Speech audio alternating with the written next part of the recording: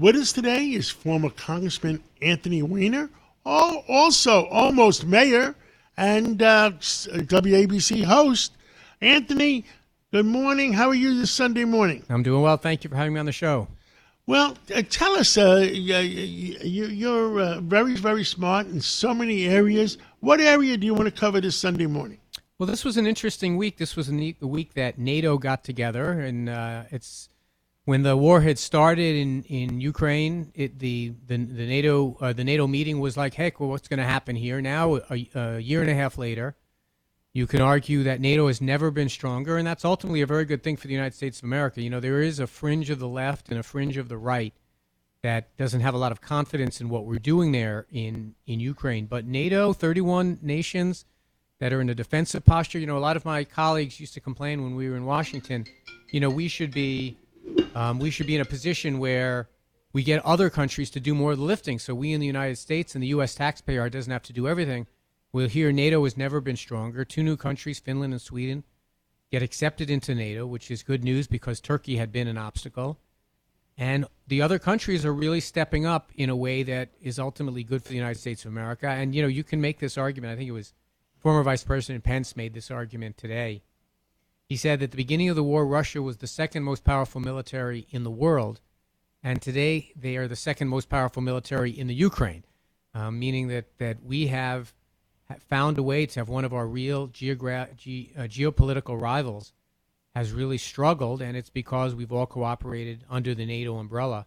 And that's ultimately a very good thing. You know, when people complain about the challenges that the United States faces, and even my friends on the right who talk about America first, let's keep our resources here locally, let's not get involved overseas. The United States made a deal, it looks like, with the Turkish government and to allow Sweden to go into NATO.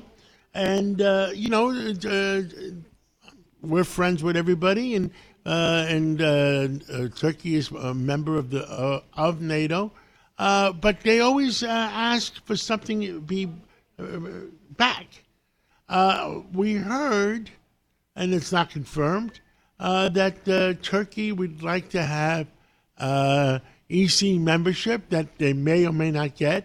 But if they can't get membership, I think they've asked for the ability for Turkish citizens to go into European community countries without a visa.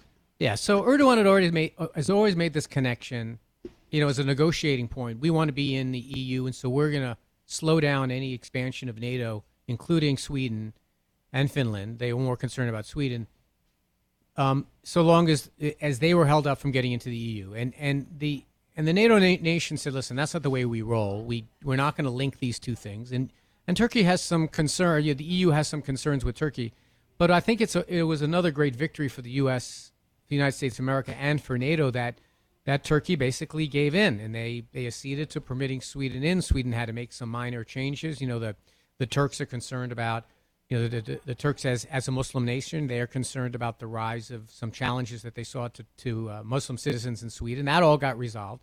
And so now if Putin thought that this was going to weaken NATO's resolve, he found out quite the opposite. And now, after the war has begun, we've added 2 new members. I don't believe that Turkey is going to get into the EU very quickly, but I think the United States should get some credit here for getting Erdogan to agree, so that now the 31 nations have been able to speak with one voice. Understood. What else would you like to talk about? Well, you know, while that's pretty far afield here in New York City, we're starting to see some signs that, you know, the inflation rate is coming down, and now finally a little bit. Rents are starting to soften a little bit on the residential side. But what we really need to do, John, is we really need to figure out ways to incentivize some of these B office buildings, not the fancy ones that have the super high rent, but the ones that are kind of in Midtown that are the backbone of our real estate economy, to get some of those employers to have their workers come back. I know it's a heavy lift. There are a lot of younger workers who don't know anything but remote work, but until we get those office buildings back filled up, and I think that we should figure out ways to offer some incentives to get them back. But first and foremost, the thing that's going to bring them back is lower crime and a sense of safety. And I think the numbers are going in the right direction. But until we can resolve that, we start to get tourism back. We've got obviously the markets are doing pretty well, but now real estate is still a challenge. Anthony Weiner, I agree with you, but I don't want to give up just yet. But when I spoke to Governor Hochul last week, she didn't believe that crime was as bad as we're living it. Yeah. And also Mayor Adams, who I support, yesterday and last couple of days was saying that he's blaming the media on the crime.